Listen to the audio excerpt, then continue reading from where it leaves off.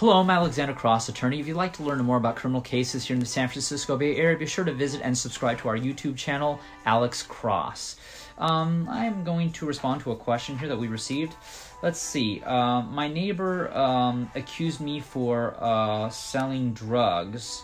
Apparently, he received mail at home that was actually supposed to be for me. Well, the first question I would have is, what's he doing opening your mail? That's a federal offense. Carries up to 5 years state prison.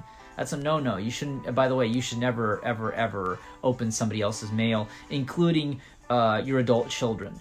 I know a lot of people, you have kids and they're over 18 and they're living in your home. No, don't be opening your mail. Don't be opening their mail. That is a federal offense, 5 years state prison. But aside from that, okay, so let's say, okay, you got accused of being in possession of or being, selling drugs, which would be a violation of Health and Safety Code 11379 here in the state of California.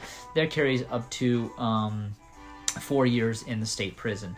Now, in this case, you weren't actually in possession of the drugs, so what will probably happen is the police will probably start an investigation based on this, and they would probably try to see if they could get you on a sale.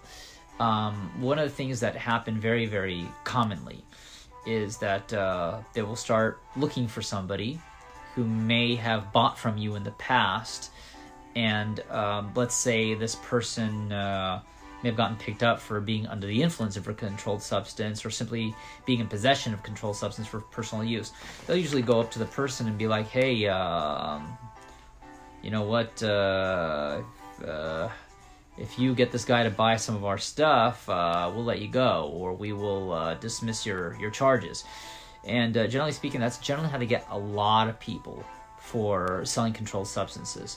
So you get a guy coming to your house, he buys more, or he's offering to buy you more than he normally buys, and he is paying you with nice, clean dollars. You might want to think twice before making that sale. Like I said, in these cases, if they do have the evidence against you, one of the main things that we try to do is see if there's a way that we could get the charges reduced to possession for personal use. Generally speaking, possession for personal use can be filed as a felony as a misdemeanor, regardless. It's a wobbler that helps people tremendously for immigration purposes. However, if it goes down as possession for sale or drug trafficking, well, that's far more serious, and somebody who is not a U.S. citizen, well, it's essentially adios amigo for selling controlled substances. It's virtually impossible to be able to become U.S. citizen here if you're found guilty of that kind of offense.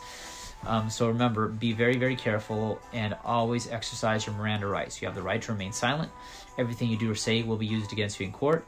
You have the right to an attorney. Just don't say anything. Don't ever speak to the police. Remember, the police, they have the right. They have the right to lie to you, to make up anything, to get information out of you. So please, just be quiet. Let the evidence speak for itself. It's never going to help to try to talk your way out of things. It just doesn't. Remember, they're experts at getting information out of people. They do this every day. You don't. And as a consequence, you will be at a severe disadvantage. So please, let the attorneys handle it. Regardless, if you'd like to learn more about criminal cases here in the San Francisco Bay Area, be sure to contact us at 1-800-862-7677, and be sure to subscribe to our YouTube channel, Alex Cross. We'll see you in the next video.